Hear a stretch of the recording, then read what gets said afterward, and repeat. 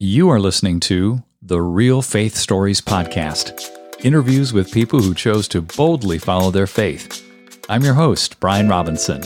Now, let's meet our guest and hear their story.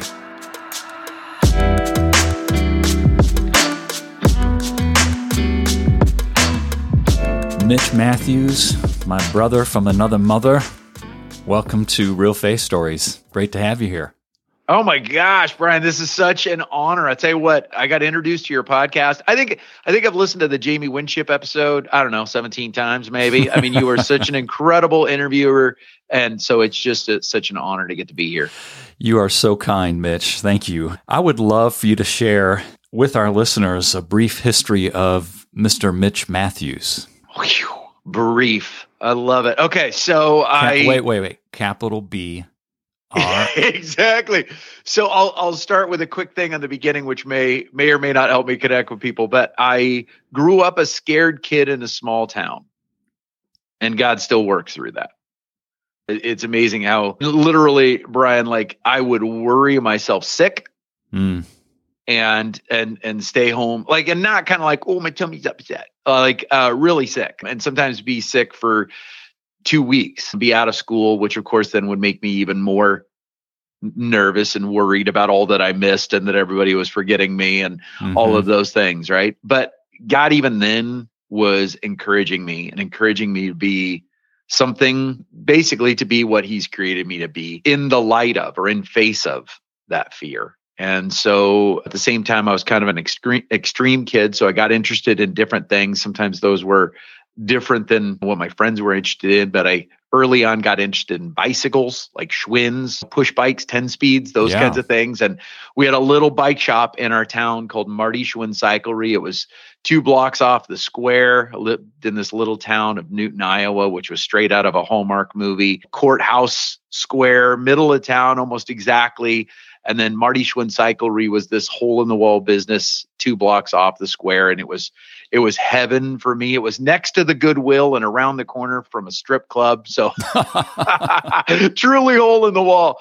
But it was the smell of WD-40 permeated everything that I was. And it was just fantastic. And I basically stalked the owner, Marty Doan, the whole summer of my 12th year. I swept the alley. I dusted off bikes. I mowed his lawn, sometimes with his permission, sometimes without, just whatever it could take, so I wouldn't get arrested for loitering. And at the end of that summer, Marty and his wife, Sherry, offered to give me a job. I think they were kind of like, we got to do something with you. We might as well put you to work. And so they did. And so here I was. I grew up a scared kid, but 13, got my first dream job. And that was the result of following something that I was extremely interested in and going after it with reckless abandon.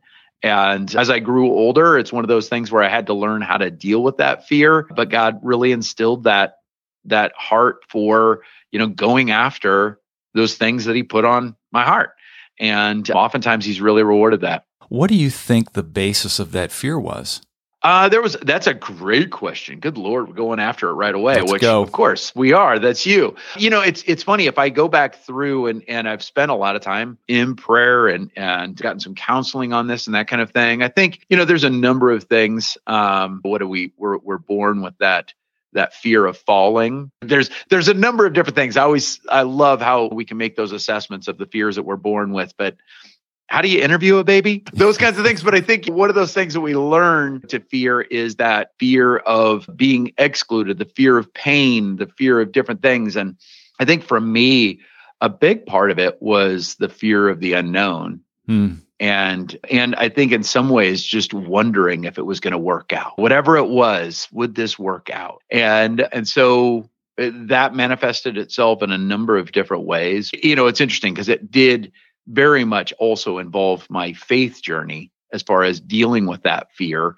I wouldn't necessarily have known it at the time, but when I look back, it's amazing how God then worked through talking to me and guiding me and encouraging me that helped me to not only hide my fear, which was my first thing. I tried to just get better at hiding it. That was my first strategy, and that didn't work so well. But over time, he really helped me to not just hide the fear, but to step into the fear and do it anyway, knowing he's with me. And that made all the difference. That's a great segue to what occurred a little bit later in high school, right?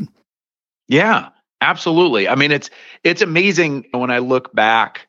God's always at work, and I love how it's we can know that, and oftentimes we're able to, especially in retrospect, look back and go, "Oh my gosh, that was such a big move of God." But obviously, in the time, you just never know, and He works through people, He works through circumstance, all of those things. And the interesting thing is, I grew up in a wonderful church, an absolutely wonderful church. But one event, one person made a huge difference. And they actually weren't a part of our church. Interestingly enough, my brother was in a Christian rock band, which made him super cool. And he was the drummer, for crying out loud, right? So Even like cooler. my brother's the drummer of a cool Christian rock band. That made me almost cool, Brian, almost cool.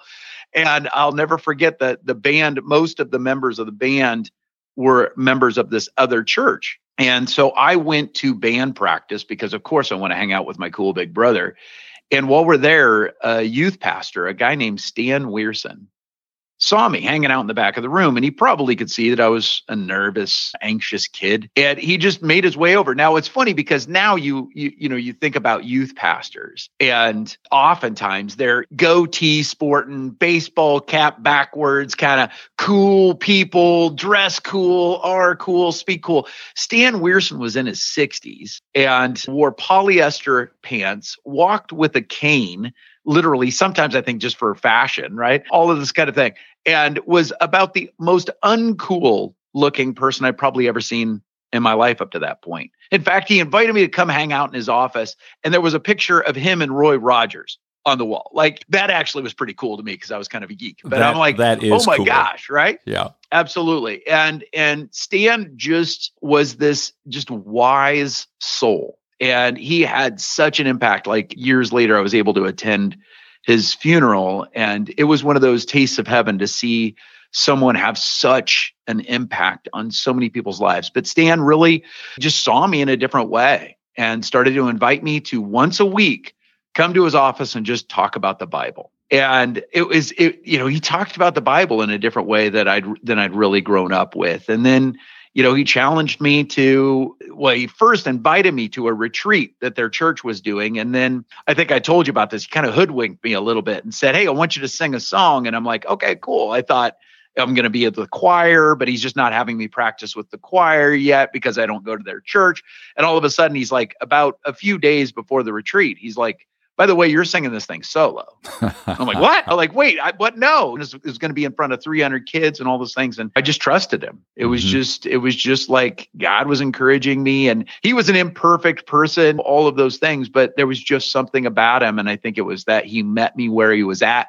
He saw me. He wasn't asking me to be anybody that I wasn't, but he definitely held me as capable of being something more at the same time. You know what I mean? It was that tension of absolutely meeting me where I was at, but not leaving me there.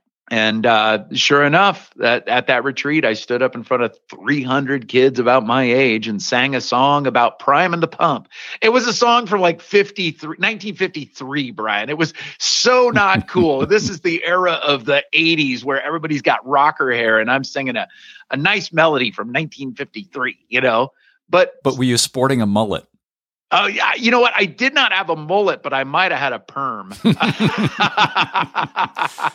Way better. Which, in my defense, apparently are now cool again. So bring it whatever, back. All of that. But, then he started me on this journey. And then I really started to lean into the Bible a whole lot more. I started to pray in a different way. And I certainly didn't get it perfect. I believe, that's really where I started to hear from God. And I look back on that, and there were so many people involved with my faith journey, my parents, so many people at my own church. But, it's also just this great reminder of how one person can change someone's trajectory. And oftentimes it's not an 180 immediate degree turn. Sometimes it's just that 1 degree turn that makes all the difference over time. Absolutely. Well, let's fast forward, Mitch, to now. God has put you in an amazing place with respect to your coaching, and you have a huge mandate. Tell us about that. Yeah. So I started coaching, life coaching, success coaching back in 2002. And it was an interesting time for me. I had been in the pharmaceutical industry for about 10 years, and it had been, when I started in the industry, it had been a great fit. I really enjoyed the process. It was high science, high relationship, all of those things. Really enjoyed it. But then over time, I changed, the industry changed, and all of a sudden that started to become a really bad fit. And so I had to look around and really say, what am I supposed to be doing in this season? Because God, this does not feel like it. It felt like it had been right, but it didn't feel like it. And as I was entering into that season of a bad fit, it was a desert season where, it was dangerously close to losing hope. My wife said every day I drove to work, it was one of those where she said she was worried about a little part of me dying. And I think, it's a little bit like the Israelites. There's a lot of different types of slavery. And in that case, it was a good job. It was a good paying job and very generous in what they provided me, those kinds of things, a car, a computer, all of those things.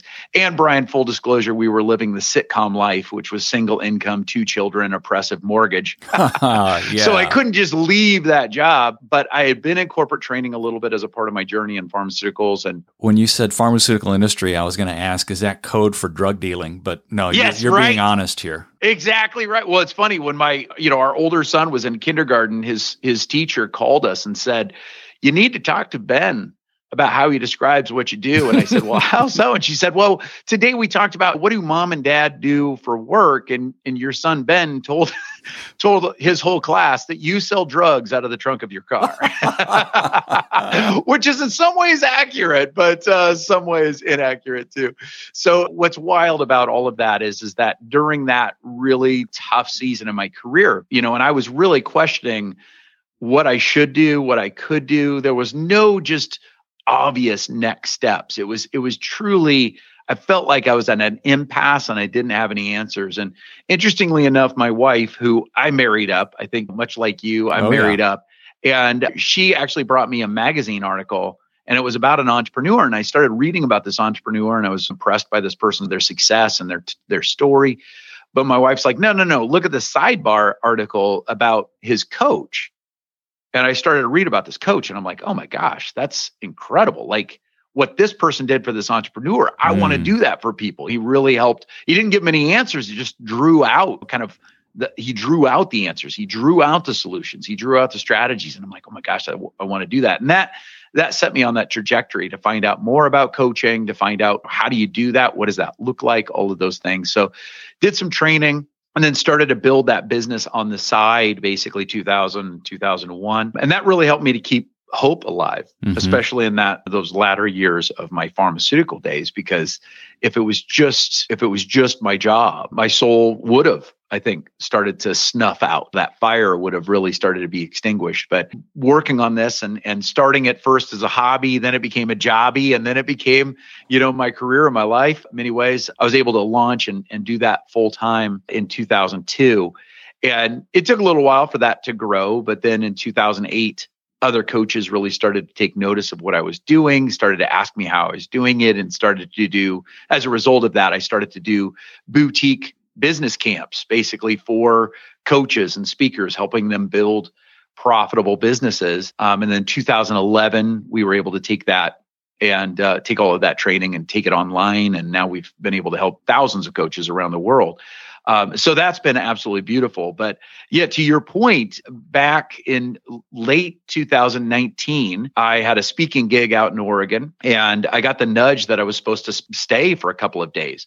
So after the event, I think it was on a Tuesday night, I said goodbye to everybody at the event and snuck back to my Airbnb house, and everybody else thought I left town the next day. And instead I went and hiked in the mountains. And while I was there, really got good prayer time. I don't know about you, but man, the reception is always better in the mountains for me.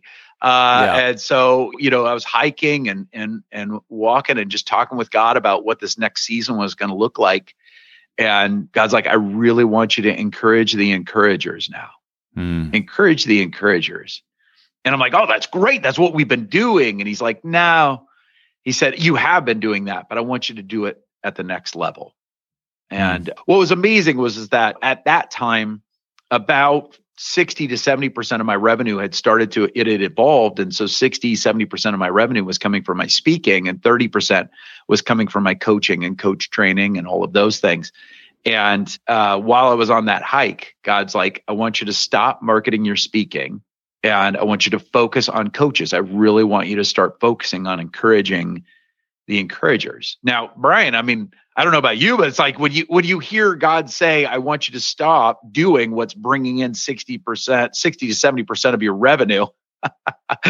That's one of those moments where it's like, gulp, like, what do I believe? And am I really hearing this? That is a huge point when you have this shift you know you're supposed to make. You know in your heart you've heard from the Lord. Yep. What did you feel? What was going on inside of you at that moment? So I got to tell you, God was showing off. God was showing off on this hike. And it was one of those times where I don't know about you, but I don't necessarily get big billboard moments where God puts the billboard up that says, hello, Brian, good morning. Make sure that you do this, make sure you do this, and have a good day. You know, like I don't get those. I get these nudges, right? And while I was on this hike, I just really started to get those nudges clear. And there were a number of different things.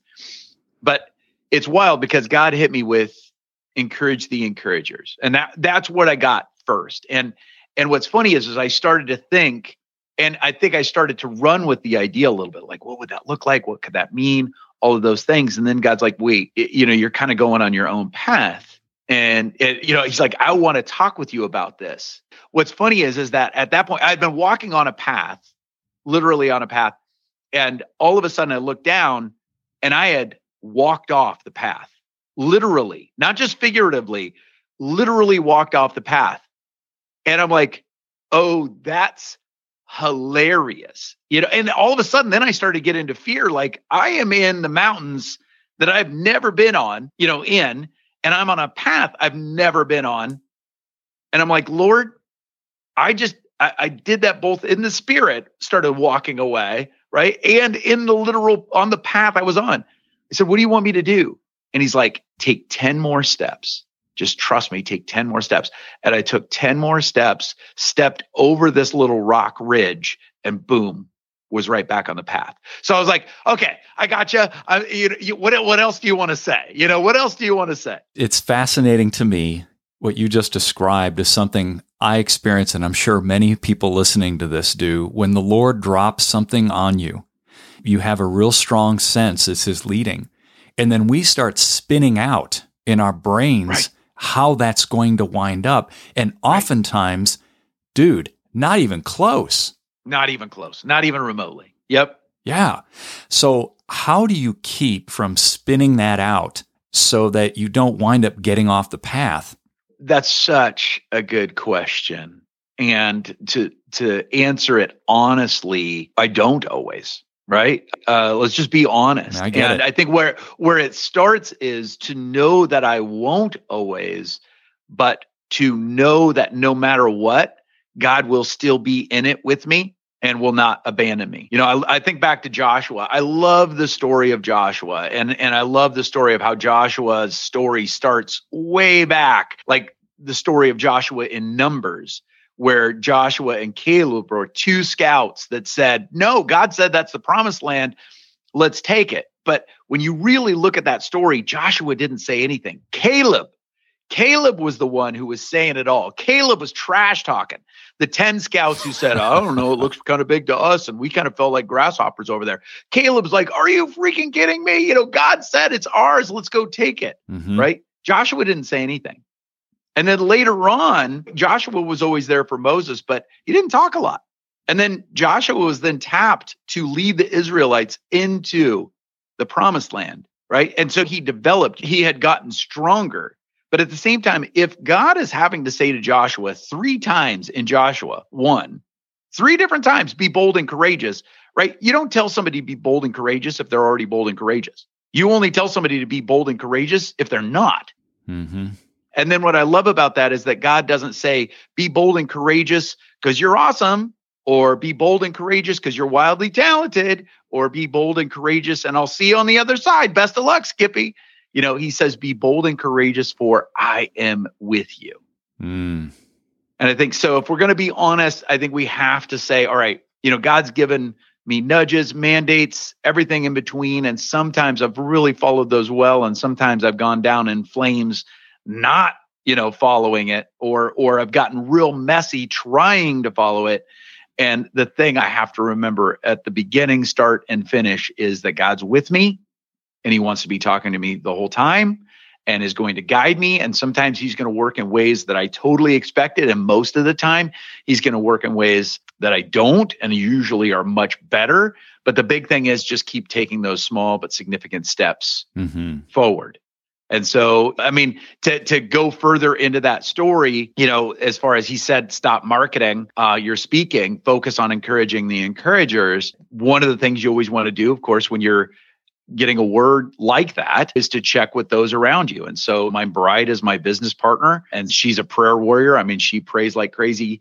And, I called her immediately afterwards and said, hey, this could be bad pizza. This could be, the burrito I ate last night, but these things happen today, and this was the nudge. And so we agreed to pray on it. And I have a trusted friend who I lean on in the same way, ask them for their encouragement, and discernment, those kinds of things. But within 12 hours, we had shifted our whole business. Well, probably within 24, to be perfectly honest, but I was starting those conversations within 12 hours. And what's wild about that, Brian, and you know this story, but what's wild about that is that we stopped selling my speaking within, 24, 48 hours of that nudge, but we had still sold a number of things. And so the last speaking event that I spoke at, now, when I got this nudge, nobody said the word COVID. The only people talking about pandemic were people that watched The Walking Dead, right? Like there's nobody was talking about these things. But the last speaking event that I spoke at was basically the night before everything shut down. So I'm driving home from that event and the event planner called me and said, okay, if we would have had that event tonight, we couldn't have it. Wow. It's done. And who knew? She had no idea how long that was going to go. Nobody had any idea how long that was going to go. So it's one of those things where it was a wild mandate and then it was wild direction. But when I look back, God saved our organization in a lot of ways. Well, and there's a couple super instructive things that you did. As soon as you heard that voice, you reached out to your prayer partner, your wife. You reached out to a trusted person and you shared it with them. You didn't sit on it. You did something with it right away. Yep. And then you acted on it when you had the peace and the confirmation from those that you trust and yourself in your heart. And if you had just sat on it and got the feels, hey, this felt great. Thanks, Lord. And that was it, you would have been potentially toast. Right. Absolutely. Yeah. Absolutely. And I mean, and I think to break that down even further, not to say that I did it perfectly, but I did it differently that time because I'd done it poorly so many times before that. But one of the things that my wife and I have both decided, and when I reach out for discernment from very trusted friends and allies, one of the things, especially my wife and I have agreed to, is we'll never like one up each other with a God said. You know what I mean? Like, thus saith the Lord, so therefore we will. So my approach wasn't, hey, God said this, so we're doing it. My approach with my bride was, hey, so this is the wildness of how today played out. And there were a number of other things that were very confirming. And I said, and so this is the nudge that I'm getting. And I want to invite you to pray with me on it. And I do want your input, right? I do want your input. And I said, we both have to recognize this could inspire fear. We both have to recognize this could inspire a lot of change, all of those things. So she also has the same goal. We don't always do it perfectly, but when we're asking for that discernment, we recognize we both could have inherent biases. For sure. Because her bias could have been to safety and say, okay, you're in the mountains, you love the mountains, you're just coming off a speaking gig, maybe you're tired of speaking, all of that, right? But she stopped and said, let me take an hour and I'm going to pray, you pray. And, as a result, then we both got that's exactly what we were supposed to do. And we've had that in our lives where there's been times where we felt called to do something that maybe would be illogical or unstrategic, and God came through. Mm-hmm. Let me pivot here and ask you some questions that are not necessarily directed at the business right now, just kind of personal info, okay? Okay, I love it. What makes you really laugh, Mitch? What brings joy to your heart? I'll tell you what, I am wildly blessed. We have 2 sons, 2 dudes. One is 22, one is just about ready to turn 21. And, we're a messy, wildly imperfect family, but we are really good at road trips. And it's amazing. Like, get us all in the car, and there's probably going to be some bodily function jokes, much to the chagrin of my wife, although she will laugh. I don't know that she'd admit it, but she will laugh just as loud as everybody else. All of those things. So my family is one where I'm just wildly blessed to say. We also got a puppy. We just got a puppy. I think you know that. We have an Akita puppy. So it's really, if you're familiar with the Akita breed, we basically got a horse in a dog costume. But right now, and his name is Hero. And right now, Hero is absolutely hysterical because he's at about 16 weeks old, which basically puts him into that 13-year-old boy category where the legs are long, don't quite know what to do with them, gangly, hilarious, tired because he's growing all the time. So he just cracks me up daily. I love that. When you said road trip, I immediately went back to one of my fondest experiences. We have 8 children, 4 boys, 4 girls, and we drove a 1998 Ford E350 16-passenger van. That is what I'm talking about. That's what we hauled around the country in. And I'll never forget pulling into a convenience store. All the kids had to go to the bathroom. And we open up the side double doors of the van, and all this crap falls out on the ground. I mean, pillows, toys, games, and these people are getting out of their cars, going into the convenience store, look at us like, what the Clampetts just rolled exactly. in. That is awesome. I could totally see it in my mind's eye. Absolutely. And everybody's barreling for the bathroom. Yeah. I'm getting there first. Oh my word. And the favorite van story is my wife went to Sam's, bought a bunch of stuff, and she had a couple gallons of milk. There's a little step between those double doors when you get out of the van, and she had the milk sitting there. And she pulls up to a stoplight, and this guy is honking and waving at her, and she rolls the window down and goes, "I don't know what's pouring out of your van." But the milk had fallen over, and it was pouring out between the door and the door jamb onto the street. That's hilarious. He's probably worried it's nuclear waste or something, right? Your van is leaking something. Oh, man. Out of a place that's not supposed to leak something. That's hilarious. I love it. Another question here. What really touches your heart, Mitch? What makes you tear up? Well, not surprisingly, some of the similar answers, right? My family, it's one of those that I try not to be too mushy, but my family kind of knows that I'm kind of mushy that way. And so my boys make me proud all the time. My wife amazes me all the time. And again, don't get me wrong. It's not like it's rainbows, butterflies, and little ponies at our house all the time. But there's just a number of things where, if I can really take it in and just enjoy what they're achieving, what they're living, that can completely just get me misty, and trying to cultivate that relationship with God as well. That sometimes, I don't know about you, but it's I'm always trying to listen to inspiring podcasts like yours, inspiring teaching and digging into scripture and things like that. But, this morning, God got me misty I took Hero for a little bit of a hike. Full disclosure, Brian, one of our smoke detectors started chirping at like 4:10 this morning. I'm an early morning guy, but 4:10 is still a little aggressive. Right. And I don't know why the smoke detectors the batteries always go out in the middle of the night, right? But I finally isolated which one it was, got it pulled down, all of that. By that time, I'm like, okay, I'm not going back to bed. So Hero and I took the opportunity to go do a sunrise hike. And this morning, it was just one of those mornings where he peed in the wrong spot.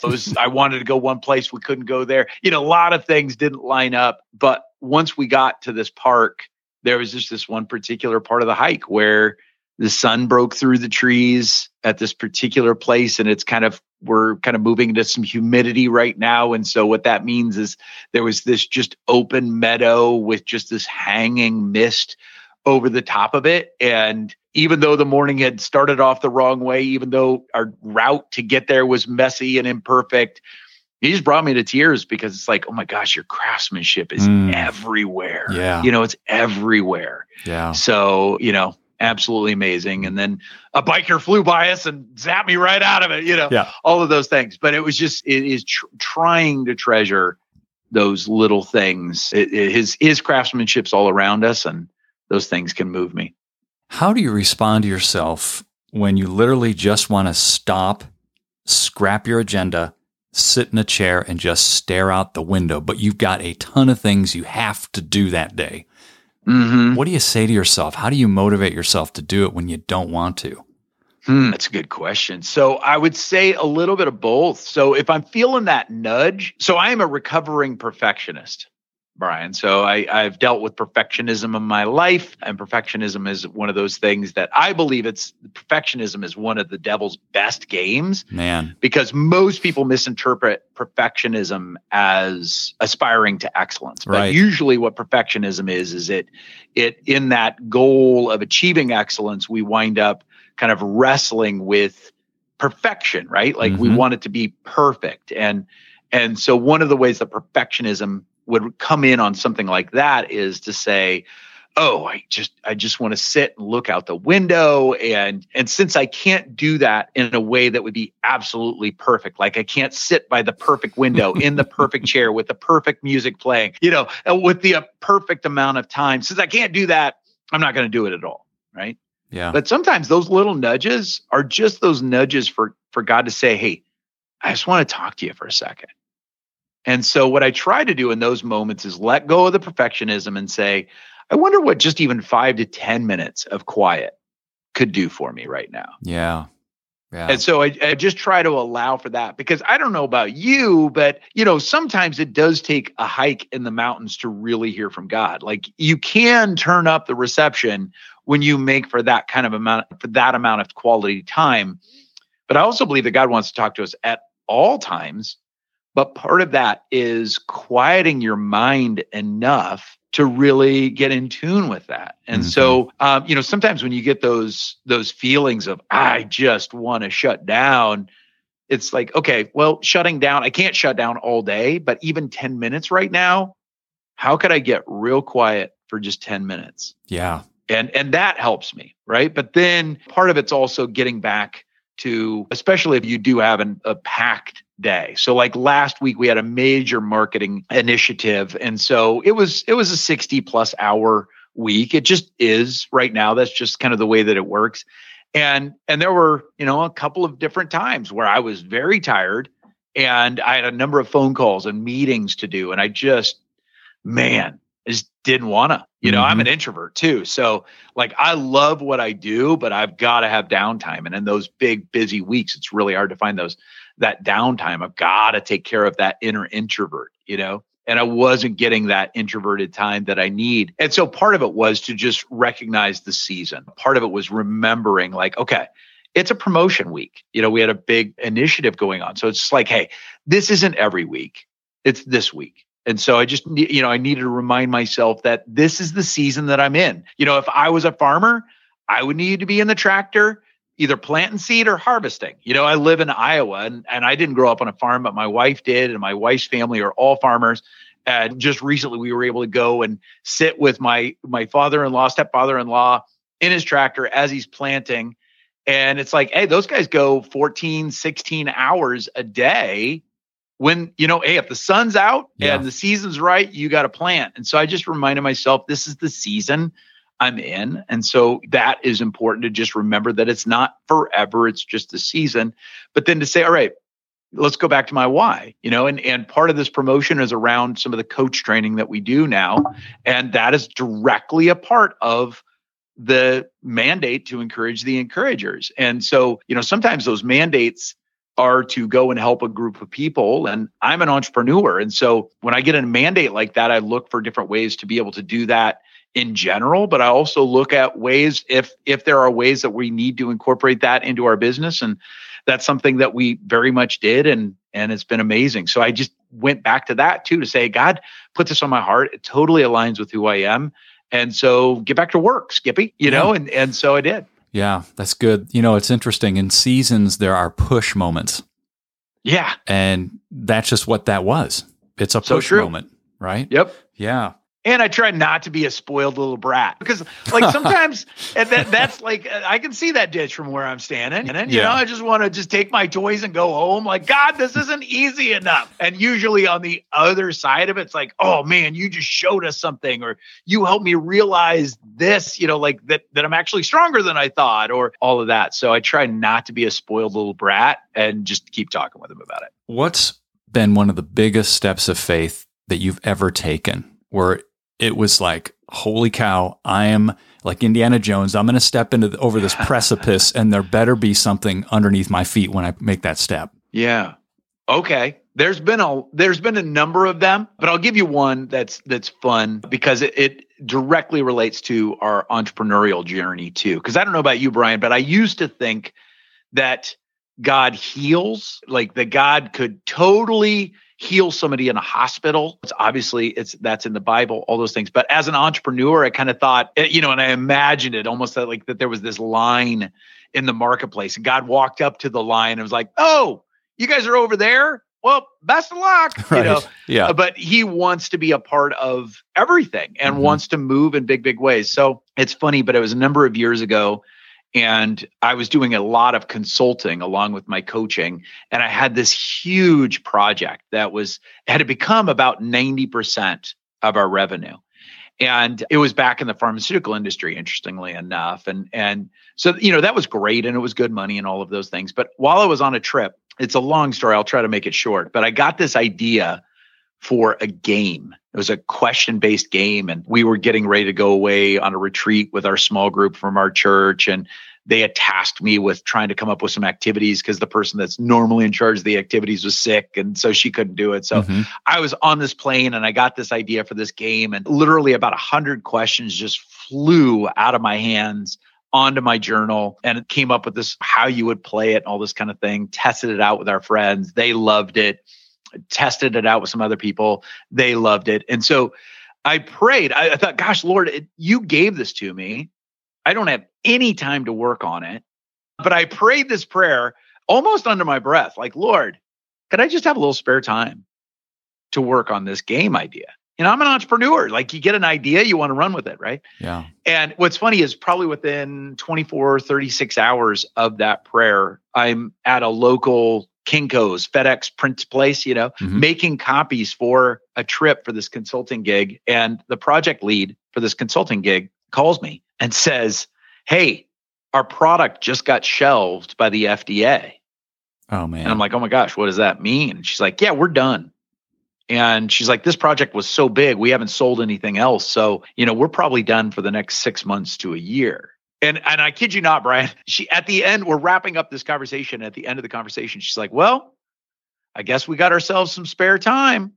Now, I had not shared that prayer with anybody. And I kid you not, it was back in the day of the flip phones, but I'll never forget. I closed my flip phone and I looked at the ceiling of this Kinko's, this print place, and I said, "That is not what I meant." You know, like, right. Oh my gosh, right? And that place, they still look at me a little weird when I walk in there. But I prayed about it. And I said, "Lord, you know, I asked for spare time. You gave me this idea. Will you guide us on this? Is now the time to do it?" And it's one of those times where I do feel like God said, "Do it. I've got you, and I'm going to pay for it." And I'd never heard that kind of, like, he has healed my wife of cancer. He's done a number of amazing miracles in our lives. But this was really the first time where I felt like he was moving in an entrepreneurial way. And he's done it a number of times since, but this was really the first time where I felt that nudge. So I'm like, "All right, Lord, I take you at your word. I'm going to start moving forward on this." And so we did. Now, what's wild about this is that along the way, we found a manufacturer, because it's a game, but it's like cards. It's a card deck. We found a manufacturer that would do a first round of this printing, but they said, hey, it's going to be $12,000 and some change. And I was like, okay. And at that time we had some savings set aside to do this kind of thing. It was great. We were moving along, but I prayed about it and God's like, I've got that. Don't worry about it. I'm covering that. And I'm like, okay. And I talked to my wife about it. We both decided, yes, go ahead and sign the agreement.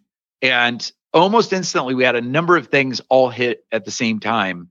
And the $12,000 that we had set aside evaporated. We had to pay some different things. There was something big went wrong with the house. All of a sudden, poof, that was gone. And I'm like, Lord. And it was one of those moments where I thought him saying, I'll take care of it meant I took care of it by giving you that savings. Right. But God's like, that's not what I said. I'm like, okay.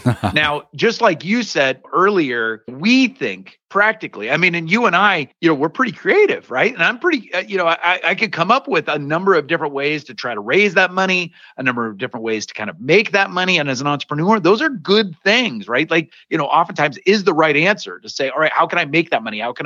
But I felt like in this case, God was saying, I've got you. I want to show off. And I'm like, okay. And so interestingly enough, as you can imagine, like we're coming closer and closer to this bill being due. They're printing cards as we speak, right? $12,000 worth of cards. And I want to trust. And most of my heart was trusting, but there was still part of my heart that's like, what happens if we don't, and what happens if I look like an idiot, or what happens, all of those things. Fast forward, it's about 3 days before that bill is due. And my wife had been mentoring a couple of people at that time. And interestingly enough, one of them was about a 22-year-old gal. And they used to meet on Tuesday mornings. And on this one particular Tuesday morning, I was down in my office, which was in our basement at the time. I was down in my office, and all of a sudden this gal, she knocks on my door, which I'm like, wait, 22-year-old gal in my basement. Like I look, she's awesome, but I'm like, this is weird. This is inappropriate, like all this stuff. And she's like, no. I wanted to come and talk with you.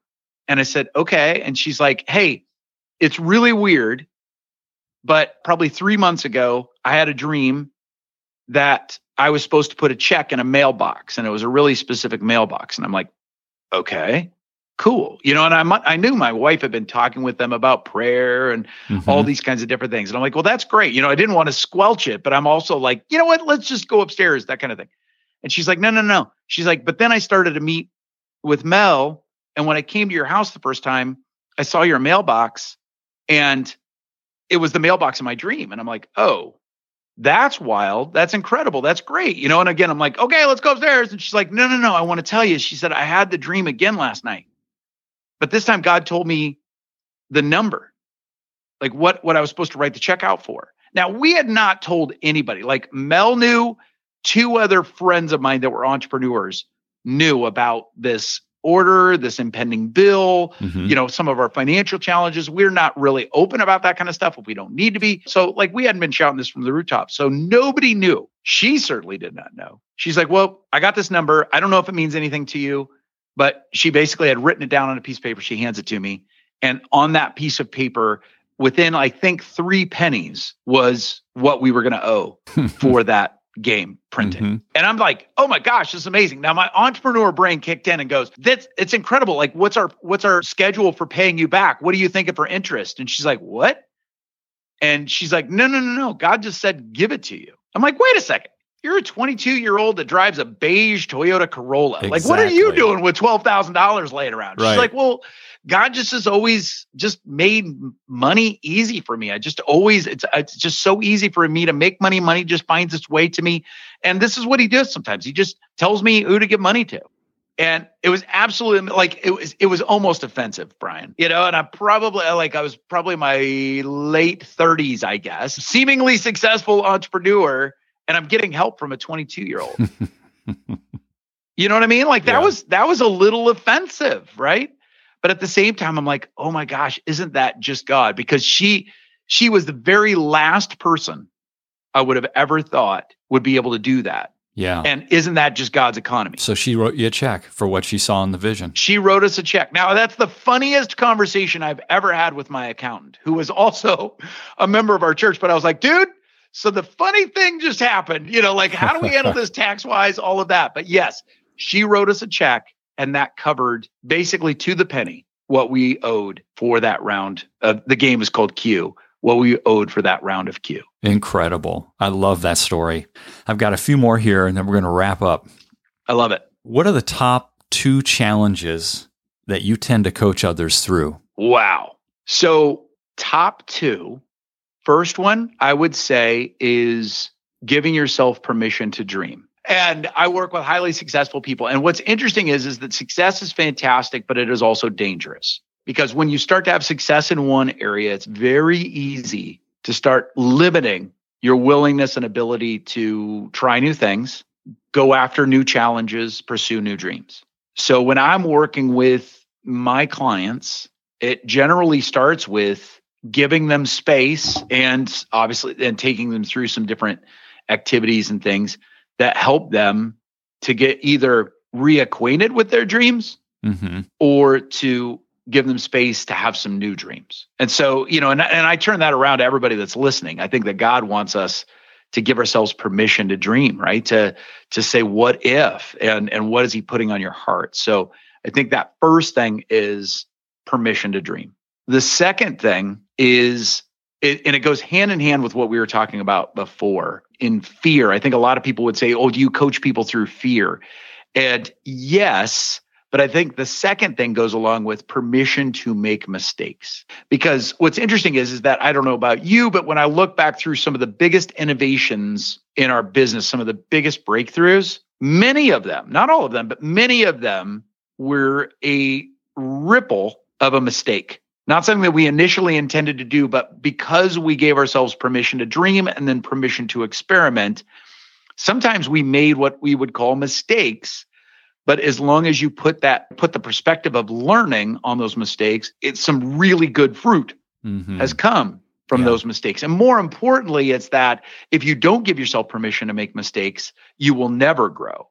And so, and you look back through the Bible, how many different amazing things came out of someone making a mistake? How many mistakes did David make, for crying out loud? And God, I really, truly believe this. And Paul Young, who I don't think you've had on the show yet, but Paul Young, who wrote The Shack, I love how he puts that God doesn't cause the pain in our lives. God doesn't cause the troubles, but he can certainly redeem them. And so when I work with my clients, first is that permission to dream.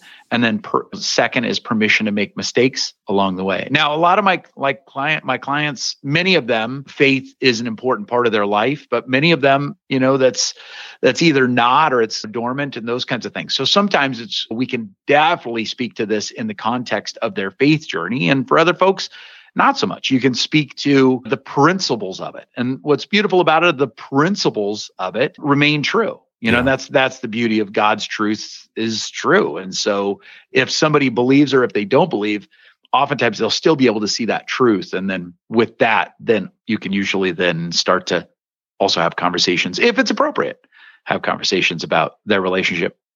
I love the statement that truth is its own defense. It stands by itself. Amen to that. What's been one of the greatest pieces of advice that's become a guiding principle in your life, Mitch? So I'll go back to the bike shop, Marty Doan, early on. So the bike shop was called Marty Schwinn Cyclery. And I was a 13-year-old salesperson, right? And the bike shop's called Marty Schwinn Cyclery. I'm an excited 13-year-old. You think anybody wants to talk to me? Who do you think when you walk in Marty Schwinn Cyclery, who does anybody want to talk with? They want to talk to Marty, right? Yeah, where's Marty? So we had a problem because he hired me to sell and everybody wanted to talk to Marty. And so one of the pieces of advice he gave me, which really worked well on the sales floor, but it has been wildly important in every other facet of my life, in building relationships, truly connecting with people, even talking with people about God. He dropped this wisdom on me. He said, hey, you're worried about people liking you. You're worried about people being interested in you. You're worried about people focusing on you. He's like, stop focusing on being interesting. Focus on being interested. Yeah. And he said, if you're interested in someone, you become the most interesting person in the room. And so he taught me a strategy of, even if somebody didn't want to talk with me, we would delay their access to Marty, and I would just start engaging them in questions. I would want to find out about them and where they rode their bike, where they were wanting to ride their bike, those kinds of things. And all of a sudden, if I truly was genuinely interested in them, we would have a conversation. We would be off to the races. And I sold a lot of bicycles, Brian. But I've also found that strategy absolutely works when, as an introvert, I walk into a room of strangers. I just remind myself, don't be interesting, be interested. And if I put my focus on that, it's amazing the number of incredible conversations, beautiful relationships that have been sparked by not being worried in the slightest about being interesting and just focus on being interested. Well, and that's why you're such an awesome podcast host. Thank you. To that point, how can people find out more about you, Mitch? Absolutely. So they can go to my website, mitchmatthews.com. And we spent our whole marketing budget coming up with that domain name, Brian. They can go to mitchmatthews.com.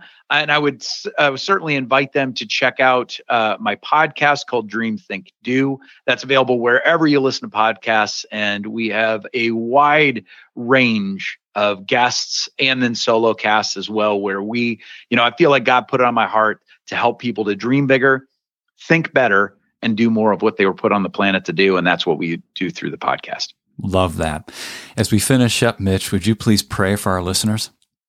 Oh, that'd be an honor. All right, Lord, you are amazing. You are kind. You are generous. You are funny. You are limitless. You are limitless, Lord. You created the pine tree. You created the eyeball. You created the raccoon. You created everything, Lord. And it's amazing to me that you still want to know us, each one of us. It blows my mind, Lord. And I thank you. Every listener, Lord, you want to know them. You love them. You adore them. You are interested in them. And even though you know everything about them, you want them to talk to you. So we just thank you for being that God. And we thank you also that we don't have to understand how it works to know that it can be true. We just thank you for that, Lord. And I just ask a blessing. I just ask for your favor over everybody that's listening today. Help them to feel your presence today. Help them to hear what they needed to hear in this conversation. But I also ask, help them to hear your voice more. You want to speak to us, and you do, and we just thank you for that. Lord, I just ask that they would hear more from you, even today, in big and small ways, encouragement, nudges, just that presence, that peace that surpasses understanding. We just thank you for that, and bring them the provision, the favor, the connections, the relationships, the ideas that they need, and make each one of their stories a raging curiosity that points to you. Not in some way that wins debates, but in a way that wins hearts, that draws hearts closer to you, Lord. We just thank you for that, and we love you. And we pray all these things in your holy name, Jesus. Amen. Amen. So rich. Thank you, Mitch, for being on the show. I really appreciate it. Well, thanks for being the force for good that you are, my man. You are walking it out in beautiful ways, and I'm so grateful for you. Hey everyone, thanks for listening. Please make sure you subscribe to the show and share this with someone you believe would be encouraged and motivated by these stories. Until next time, I'm Brian Robinson, reminding you that the greatest decision you could ever make is to ask Jesus Christ to become the Lord of your life. If you haven't done that, read Romans chapter 10, verses 9 through 11. Thanks again for listening.